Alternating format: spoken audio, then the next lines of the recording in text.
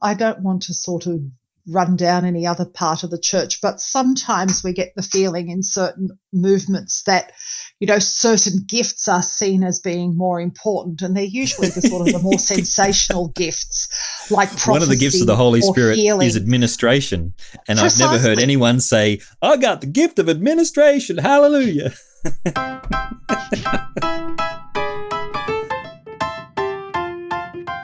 Welcome to another episode of This Catholic Life. Conversations about life's ups and downs, big and small, how we deal with every situation imaginable, whatever life throws at us, but still manage to be sensible, practical, and joyful. Today's show is sharing our faith. How do we do that in this modern world when no one seems to want to hear about it? Lots of people think badly of Catholics, or frankly, they just don't want to be bothered with all these silly things like God and heaven and hell and yawn, people telling me what to do. I'm your host, Peter Holmes, and today I'm joined by Father Sam Lynch, a local parish priest here in Sydney. Welcome, Father Sam. Thank you. It's great to be here. And by our special guest, Clara Geoghegan, a researcher, educator, church historian with a deep commitment to the empowerment of lay people in the church, and she's recently joined the Australian Catholic Bishops' Conference as an executive secretary. But the way I have been in contact with her over the last more than a few years now, is that she's been the co-director of the Australian branch of the Siena Institute, which is particularly concerned with this question. Welcome, Clara. Thank you, Peter. Great to be here. Before we get started, just a reminder that if you like the show, you should subscribe on your podcast app, and that way you won't miss an episode. So let's get stuck into it. Sharing our faith. What do we mean by faith when we say sharing our faith? Perhaps it's probably a good time to throw to the priest in the room. What do we mean by faith? In the readings for the fifth Sunday of Easter, the first reading, there's from the Book of Acts, because in Eastertide we have a lot from the Book of Acts. And I noticed that the very last line of it talks about how there were some priests, that is some Jewish priests, who had made their submission to the faith. A large group of priests had made their submission to the faith. And for some reason that stuck out for me, because I suppose submission or obedience, which is another way of translating that, isn't a word that I immediately associate with faith. And then I looked at the New Testament and discovered that it does everywhere. Absolutely everywhere. It uses this notion of obedience or submission or giving oneself over to the faith everywhere.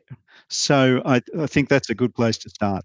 It is a very good place to start, but I'll throw some ideas that came out from there's a theologian called Avery Dulles who wrote a book on faith, and he suggested there's 7 different ways of looking at faith. He loves to do this model thing, but there's 7 different ways of looking at faith, and I'll throw them around. And I think one of them was obedience of faith, but in some respects it was taken too far by some people in the past, saying all you have to do is do what God says. That's not what we mean by obedience of faith, but giving yourself over to the God who makes promises and trusting him to fulfill his promises.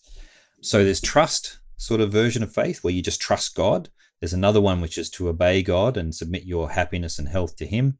There's one that some people, when we talk about faith, mean propositions, like statements about God. Like we say, let's confess the faith. We don't all stand up and say, yeah, I believe God. We actually say specific things about God. We say, I believe in God, the Father Almighty, maker of heaven and earth. So there's a kind of a set of propositions that we're all committed to.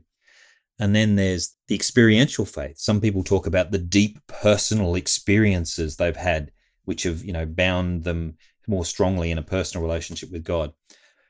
And then there's the ones that say, like in James in the New Testament, who say our faith isn't really a faith if it doesn't actually play itself out in what we do. And so doers of the word, not hearers only. That's right, to get out there and do stuff. And in fact, if you say you've got faith but then don't actually live in God's love, and you don't love other people, then Jesus says, if you say you love and you don't do this, you don't love your neighbor, you don't love God. And there's some people who say, well, faith is this thing which takes us beyond the normal reality into the transcendental reality of God. Yeah, okay, that's true, but you don't want to get too much in the clouds that you miss the concrete nature of what faith is. And that faith is actually a personal relationship with God. Yes. A In deep fact, personal. in fact, St. Paul uses the same idea of submission to each other in talking about marriage. So He does. he's actually talking about a willingness to give way to the other. And so faith is actually, as you say, it's not just a kind of a philosophy, or a way of thinking about things or a way of living. It's actually belief and trust in a person, in Yeah. Jesus Christ. There's a lot of what was said that really resonates with me. The first was, Father Sam saying a giving oneself over. And I think that's really interesting in that if you work out of a faith grounding, it's not about you. It's about what the Holy Spirit can do in and through you. And so that whole question of obedience is, it's not an obedience to something external, but an obedience to how the Spirit is working in me. And that's where you need some sort of discernment. And that's where, the propositional stuff comes into play as well, because I can't be told through my experience something that contradicts what the church believes. Yeah, and it's quite difficult to come up with complex theological definitions from my feelings. I don't sit there and go, I feel that Jesus is true God and true man. It doesn't work that way. But what we try and tell people in the work that I've been doing is there's a number of things that come into play in order to know whether it's the will of God. One is how I feel, because I do feel a sense of fulfillment, a sense of peace, a sense of purpose. But the other is that what I do must build the kingdom. And not just that, but other people must recognize that that work is good. Now, when you say other people, you'd be talking about other people who have the same faith, who have the same spirit people working in them. Recognize that it's a work of God and that it is a good thing. Here's my problem with and again, I'm just poking holes as the devil's advocate to try and get our definition more clearly. Could it be said, for example, that if we rely on those things, then it really does depend a whole lot on who your community is that you're trusting and what the propositions are that you're trusting? Because, for example, I was raised an evangelical. I spent some time in the Pentecostals, have been a Lutheran minister briefly, and have been a Catholic for quite some time now. Now, in all of those communities, I genuinely committed myself to what I believed was the faith and the propositions of the faith, until they became tested in quite serious ways. And but the genuineness, if you like, of my commitment, of my self-offering wasn't sufficient. It wasn't enough. Just being genuine, just being, earnest, just being, passionate about things isn't enough to make it good faith. Yes, because at the end of the day, we're responding to an action that God has taken first. Right. So faith is a response to God's action. So what Jesus says to Thomas, doubt no longer, but be believing. When he appears in the week after the resurrection, and Thomas was the one who wasn't present the week before, and he says, I'm not going to believe that Jesus is risen unless I can put my fingers into his hands and the wounds in his hands and feet. Right. And Jesus turns up and says, Thomas, doubt no longer but believe. It's his action first, and then Thomas's response is, my Lord and my God. Right. So it's our faith is grounded in divine revelation, the fact that God has spoken. I would say that one of the things that influences what people think is their faith is their community and the very strong sense of what they've been given as what's genuine and what's counterfeit. So when I was in the bank, for example, please don't hold that against me, the way they taught us about counterfeits wasn't that they showed us counterfeits, but they had us count the real money constantly, tediously, until we got just the feel of it was in our blood. And then when I did actually come across a counterfeit note later on, I could tell it was a fake because it just felt wrong, because I was immersed in the genuine article, in the real stuff. And if when I was in in a different faith setting, I didn't realize some things were wrong because I'd never been taught that way, and no one around me thought that way, and no one had introduced me to a proper way of thinking about some things. So in other words, until that was challenged in me, and I had to bring myself into a different community. But people talk a lot about things like Catholic guilt or Catholic culture or things like that, and that's a good sign that the entire sort of atmosphere, the social upbringing, if you like, in certain circles is working reasonably well when that sort of thing gets talked about. But we have to be honest with the elephant in the room is that the people who share our faith, officially and unofficially, are dwindling in Australia. So they're going down in quite drastic numbers. I know, Clara, you're over the research on this. Do you want to perhaps give us a bit of more? I'm kind of over the research, but yeah, it's not great. It's not great because if we look at our percentage of people who tick the Catholic box at the census, we're looking at, upward of 22, 23% of the Australian population. When we look at the number who front at church, depending on which diocese you're in, you're somewhere between 11 and 13% of that 22%. So we're talking a very, very small number. And then we like to look at that even further and say how many of that 11% of 22% could actually articulate what they believe and why. How many of them would we describe as intentional disciples or missionary disciples? And you're looking at about 5% of the 11%. The phrase you use there is intriguing. Intentional disciples. What do you mean by that? People who are not just cultural Catholics. Right. Don't have they the don't just go to children church and hang out with some Catholics and hang out with some Catholics, but people who actually, let's say, have a personal experience of the person of Jesus. And I guess I come from a different angle to yourself in that I was raised a cradle Catholic, and too much of what we were presented as faith was adherence to formulas. Right.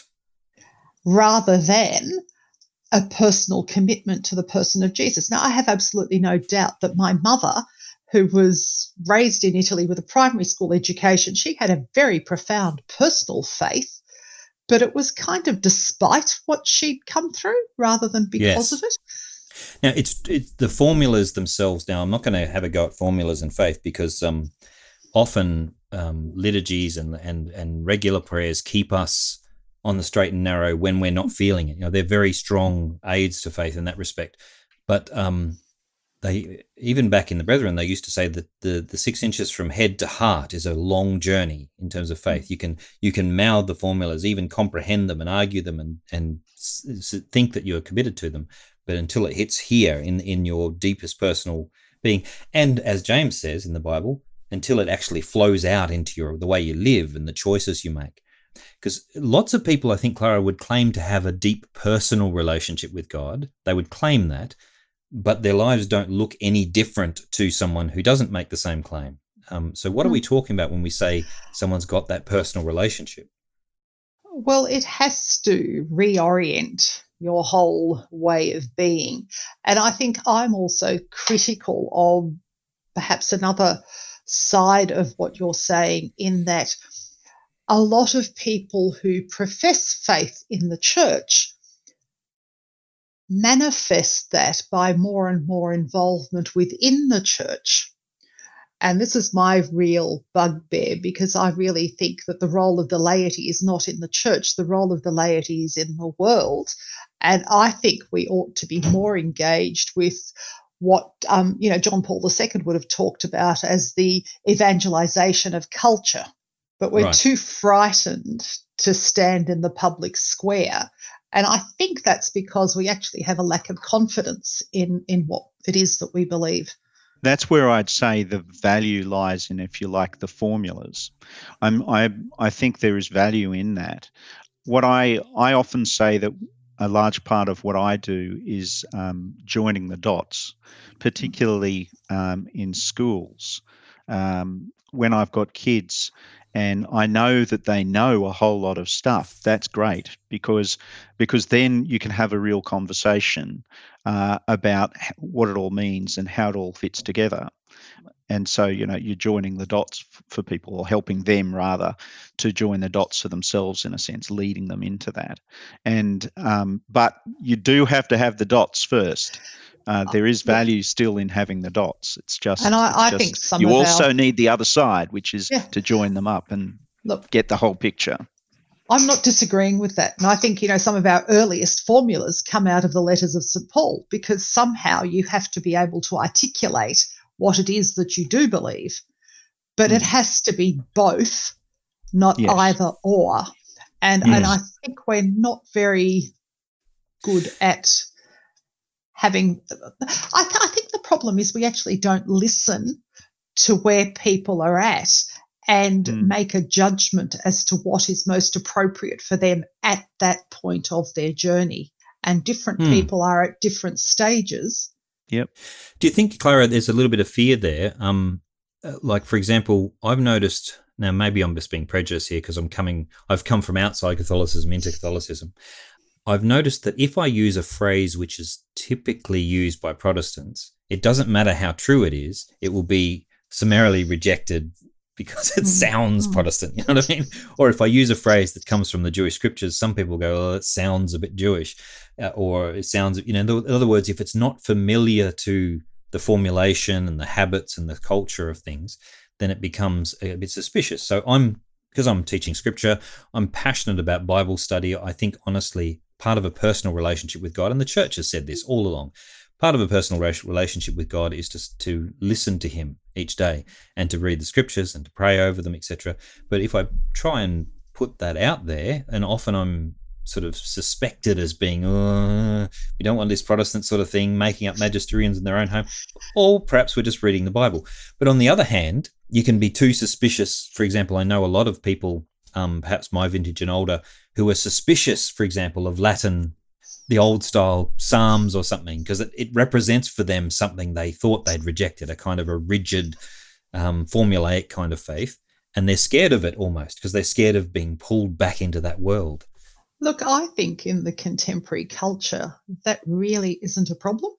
And I remember when I was teaching secondary school, and we're talking over 20 years ago, very few kids could say that they had rosary beads at home or a Columban calendar or whatever. If they saw those things, they were at their grandmother's place.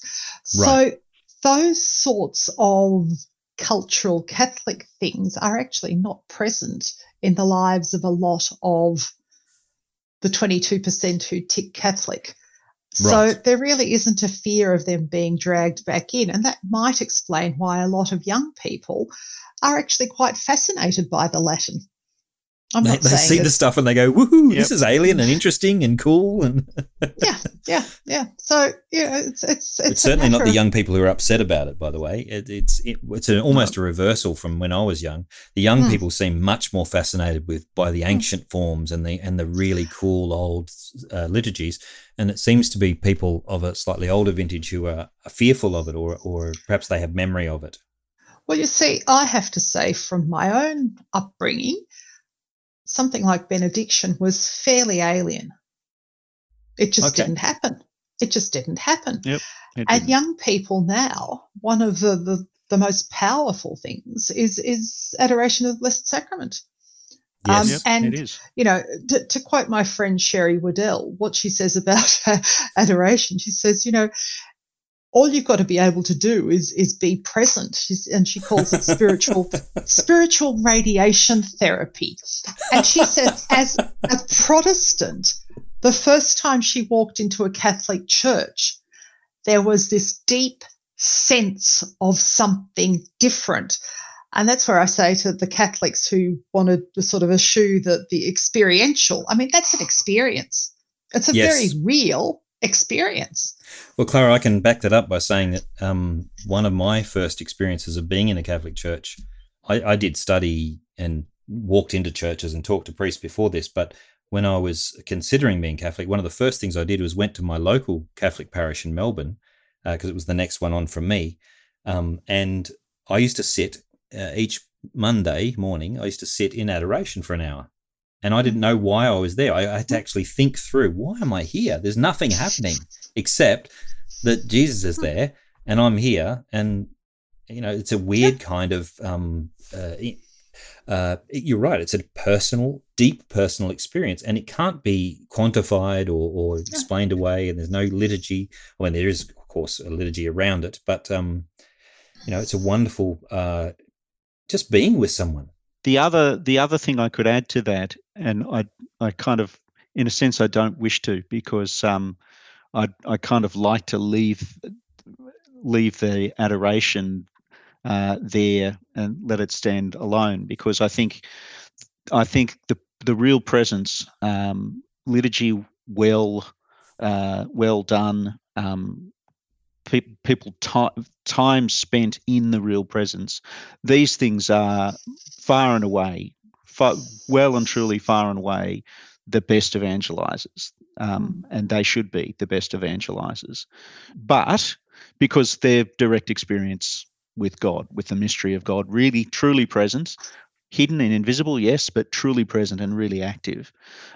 But I'd have to say, and I say this regularly in homilies, whenever I get the opportunity, and perhaps my parishioners get a little bit nervous when I say it, but I think every person that I have received into the church, and there's a fairly long string of them now, I can't remember them all, it's so many, I actually have to look at the list. They're there not because they read the church fathers or something. I mean, I haven't dealt with too many intellectuals. They're there because they know someone who's a Catholic. They've met someone who's a Catholic. They've gone to their family home, perhaps. They've gotten to know them. They've become friends with them, and they see what the Lord said his disciples would be known as his disciples by. Mm-hmm.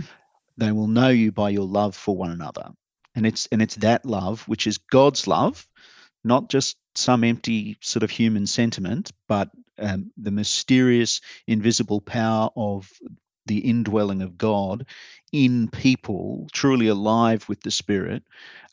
Sinners, yes, but nevertheless, the presence of God alive and active in their lives. In the same way, but perhaps in a different degree, radiating to people from, in the same way that the divine radiation, if you like, comes out of adoration, that they experience Christ in some way through Christian family life. So in other words, they can look and they can see this is different. This isn't ordinary life. This is something unique. That's something I want a piece of this. This person has something. I don't know what it is. I can't put my finger on it, but they have something. They have some joy or peace in the face of difficulties, or they're good to one another, and they've got something. I don't know what it is, but I want it because I don't have it, and I want my life to be better. Especially that they're good to one another in ways that aren't normally done amongst humans. So this is where the faith stands out. When, like, lots of people are good to each other when they're good, when it's in their best interest, when they're getting something out of it. But when it hurts, when it's not normal, when someone's kind to someone who's mean to them, that kind of thing really stands out as a different kind of love, a love that's not your typical thing. When they look after people who are annoying or frustrating, or they have a genuine love which goes beyond the normal. That mother who tragically lost, I think it was 3 of her children in that terrible car accident. I mean, her witness to faith is extraordinary, just extraordinary. It is. No one could fake that. No one could possibly fake that. So many people were astounded by that. I heard a lot of comments from non-church goers, from people who don't profess faith, who were profoundly moved. Yep.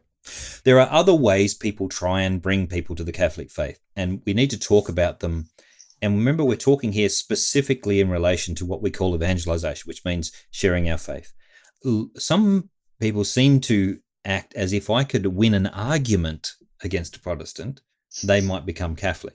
And when I became a Catholic, I was invited to all kinds of debates with Protestants. And the idea seemed to be that if we could demonstrate, that our argument stood up better than theirs, they'd all go, "Oh gosh, you're right, and become Catholic. But I've never actually seen that happen. I've never seen anyone argue with the Catholic, lose the argument and go, gosh, you're right, I have to become Catholic.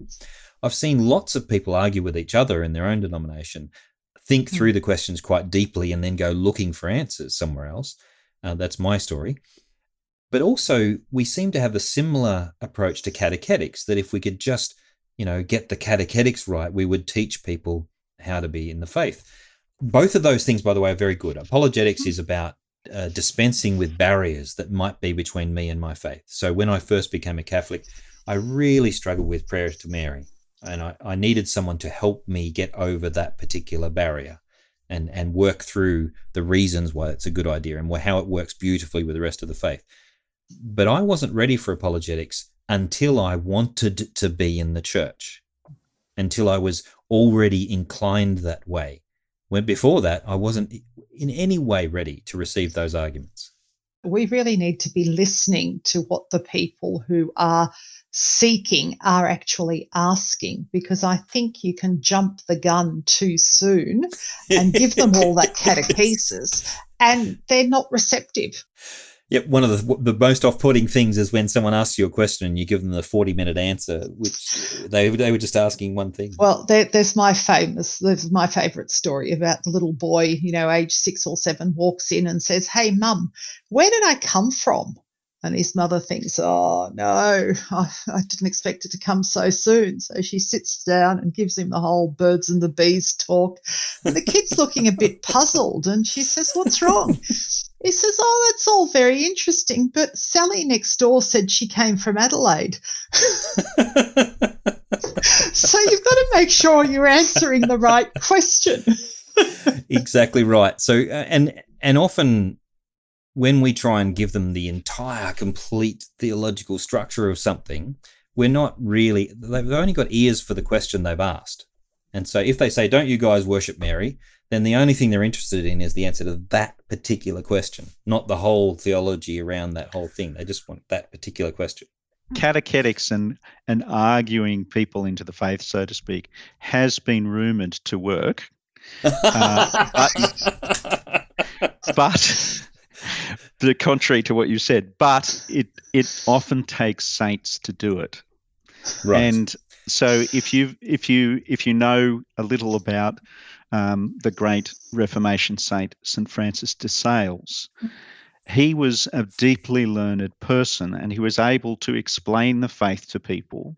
He was obviously a profoundly gifted teacher because he was able to explain the faith to people and, in a sense, figure out or intuit or ask or find out what the question was for people. He was actually able to speak to the need that people had. But he also has a great personal integrity, which carried weight there. Yes, well, you took the words out of my mouth. That was my next point. Sorry. But which I've already made by saying it requires saints. Yes. That actually, if you are a person who has been objectively transformed from within by the grace of God, then you are a person who is necessarily going to be an instrument fit for God's purpose, because it's God who wishes us to spread his gospel. And if we've allowed ourselves to be made into the instruments that he desires, then at all levels, supernatural, natural, preternatural, at all levels, mind, heart, soul, word, we've become an instrument fit for that purpose. But how often do we tell people that is precisely what they're being called to? With nauseating frequency, in my case. Well, in your role, will tell you. I find people are astonished when you tell them they're called to be saints. Yes. Yes. Well, I'm not suggesting that's why I it's an say easy it so process. often. Yeah. It's both a frightening, and admittedly, it's both a frightening challenge, but it's also a liberating challenge. I mean, the fact that you can be called by God to be a saint means it's amazing. It's quite scary because, oh my goodness, that's such a huge thing to aspire to. But it's also quite liberating because God wouldn't ask it of me if it wasn't possible. Well, it's the please don't send me to Africa syndrome. See, Can you explain that, Clara? Sorry. Well, Pope Benedict says that, sometimes people fear that what we're being called to is going to mean, leaving something very precious behind. And we talk about the please don't send me to Africa syndrome, in that, if God wants me to do something, he's going to want me to do something that's really, really, really horrible. But the funny thing is, I met a woman, she actually came and did a Called and Gifted workshop because she'd been working in Africa. She had an MBA, but she'd been working in Africa, in Tanzania, in a school. And she'd come back to Australia and her family was saying, go get yourself a proper job. You've got an MBA. Stop wasting yourself in Africa. Anyway, she went back to Africa because that's where she was truly happy and fulfilled, and that's where she felt God was calling us. So what God is calling us to is that which will be most fulfilling. It might be painful getting there, but he actually wants the best for us, not to provide us with difficult hurdles. I actually found that the recent tour of the relics of the parents of Saint Therese of Lisieux were really helpful in that regard, because here's a married couple that Pope John Paul II canonized, Louis and Zélie Martin, who are very, I think they're very relatable. I mean, Louis had a temper.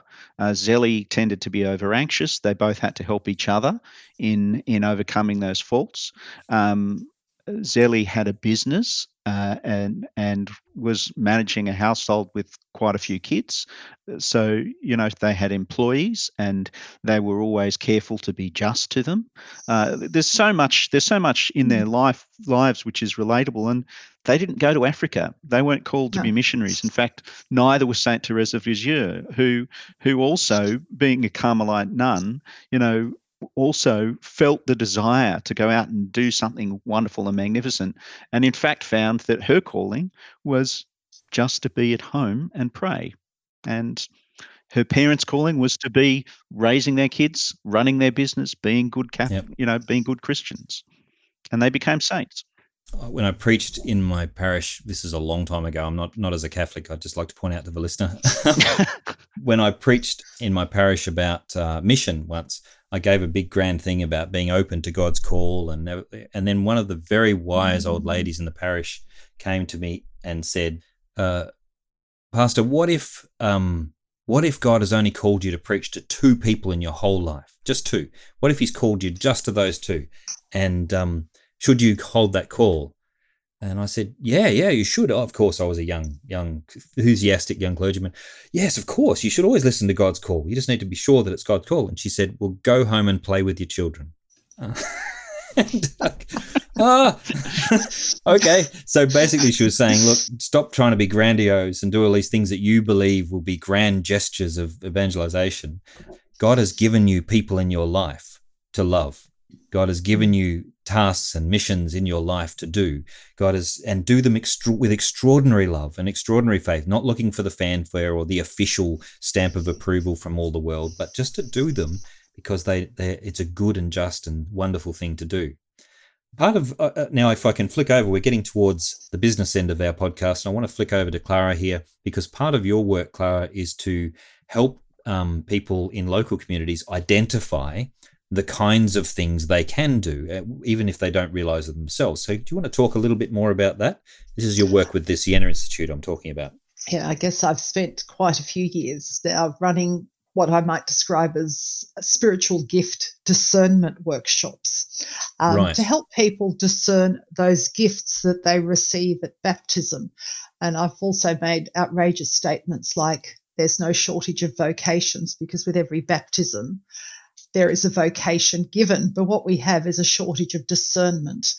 And it's interesting because this workshop, this type of discernment, is something that comes about in the life of a mature Christian. It's not what we send people off to do when they begin to have inklings that they may want to become a Christian or may want to become a Catholic. But it's a way of helping people identify their baptismal vocation through the gifts that we have been given. And those gifts are very clear in the writings of St. Paul. They are gifts that in the early church, the church fathers would have expected to be manifest after a person was baptized. But we seem to have desensitized ourselves to that a little bit.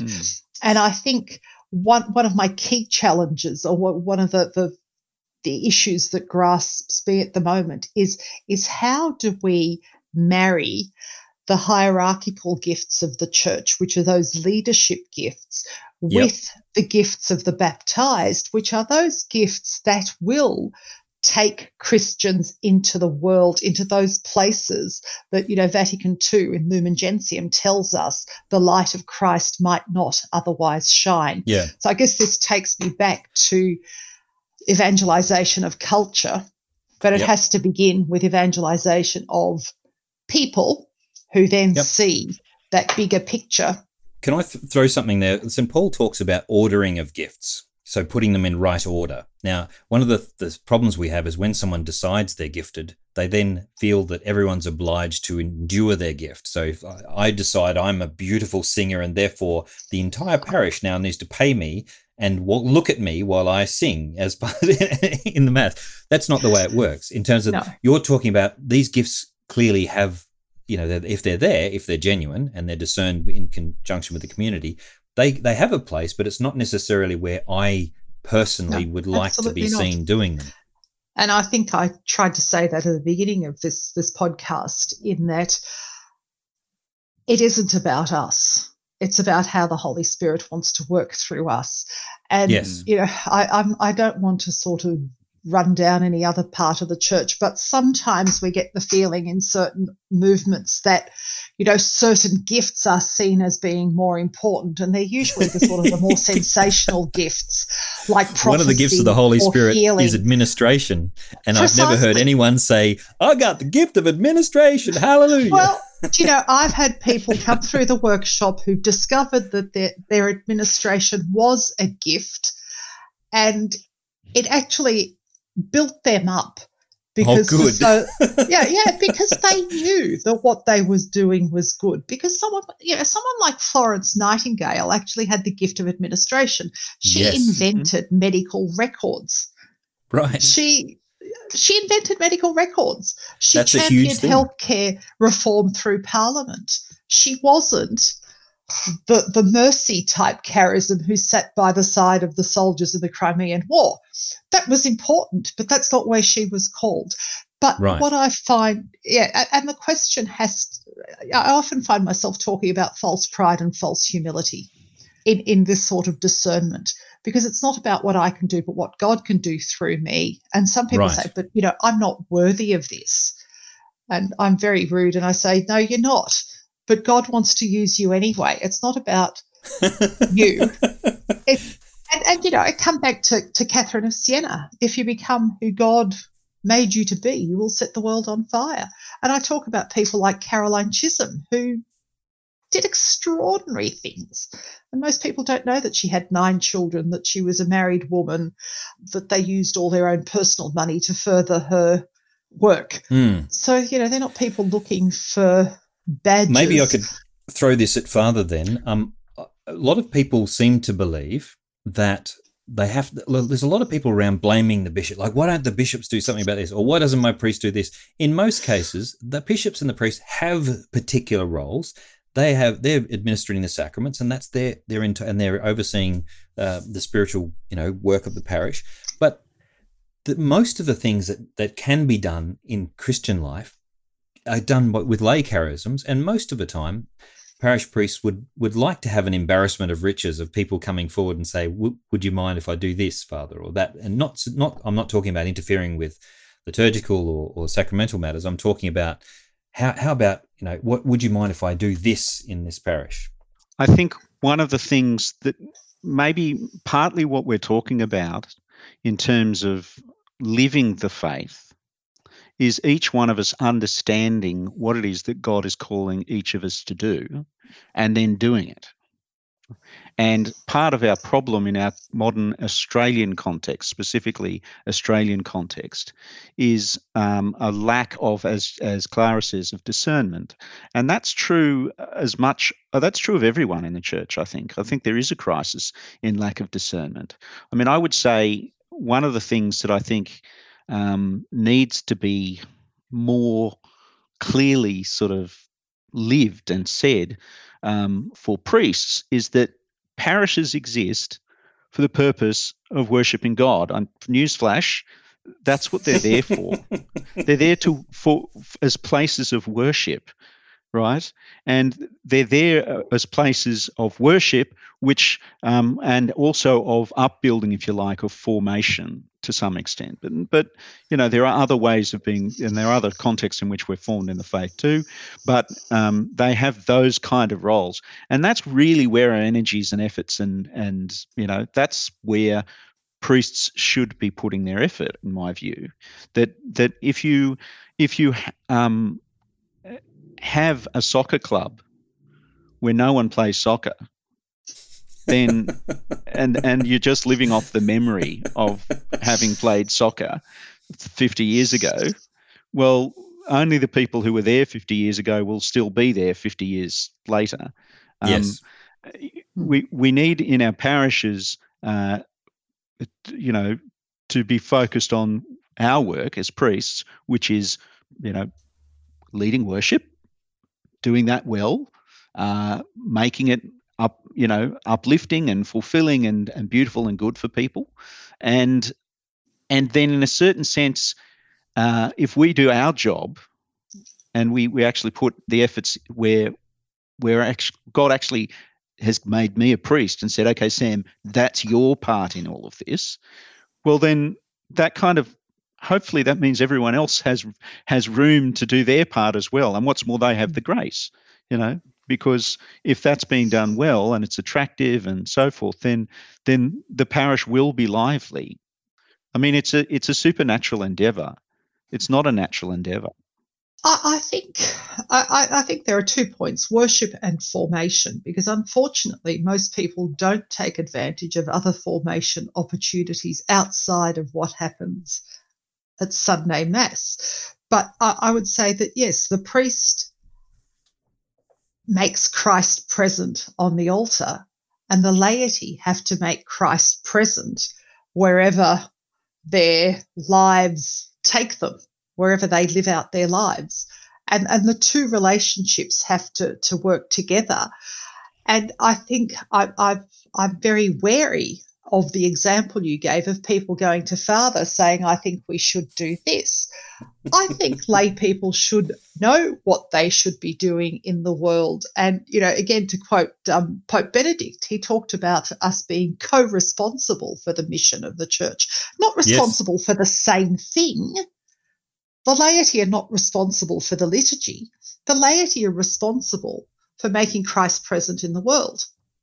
And right. I think we have too much clericalization of laity and too many priests who don't want to be clerics, want to be lay. Yeah. Yep. My question was a little bit provocative because I don't think, and the answer I was looking for, maybe I was being a bit too vague, is simply a priest should be saying, well, that's not for me to say yes or no to. Your that's what Christian I said, life. I think. Yeah, I think you did. Yeah. So in other words, we should stop looking for permission or mandates or some kind of official status. We should just go and be Christ in the world. I get people now asking me, because I'm working for the Bishops' Conference, why don't the bishops do X? I think it's actually, we don't often get people doing what the bishops actually tell us to do.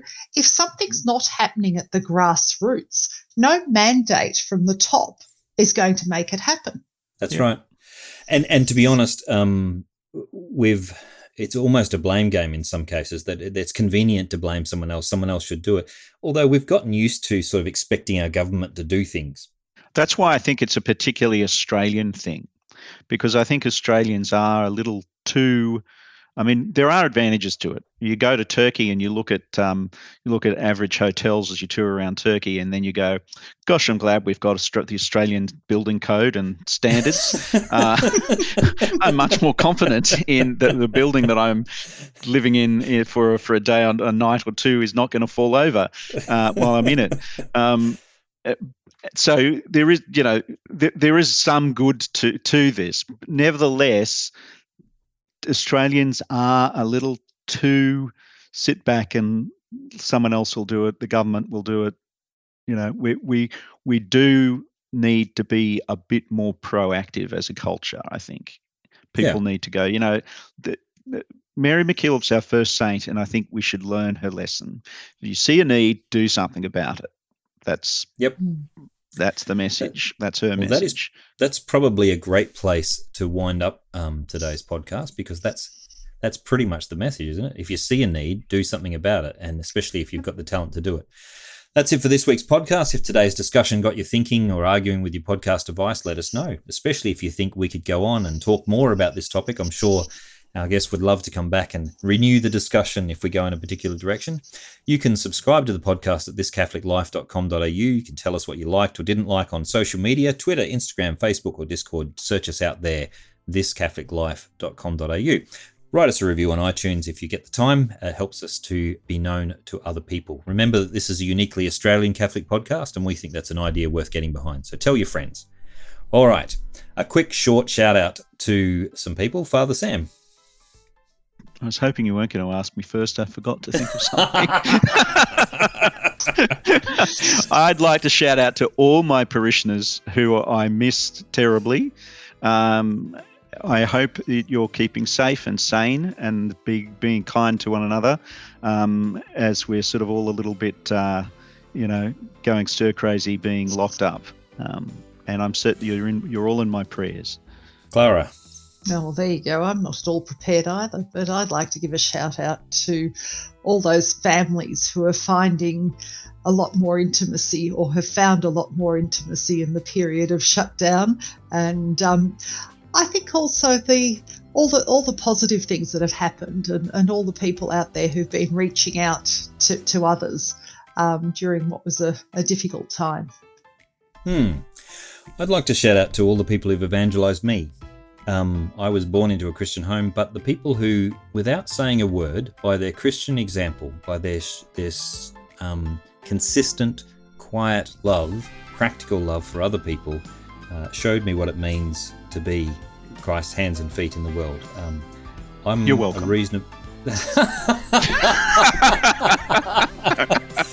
I'm okay at talking, but I'm not so great at doing, and those people have really been inspiration to me. So thank you. That's all for now. Thanks for listening to This Catholic Life.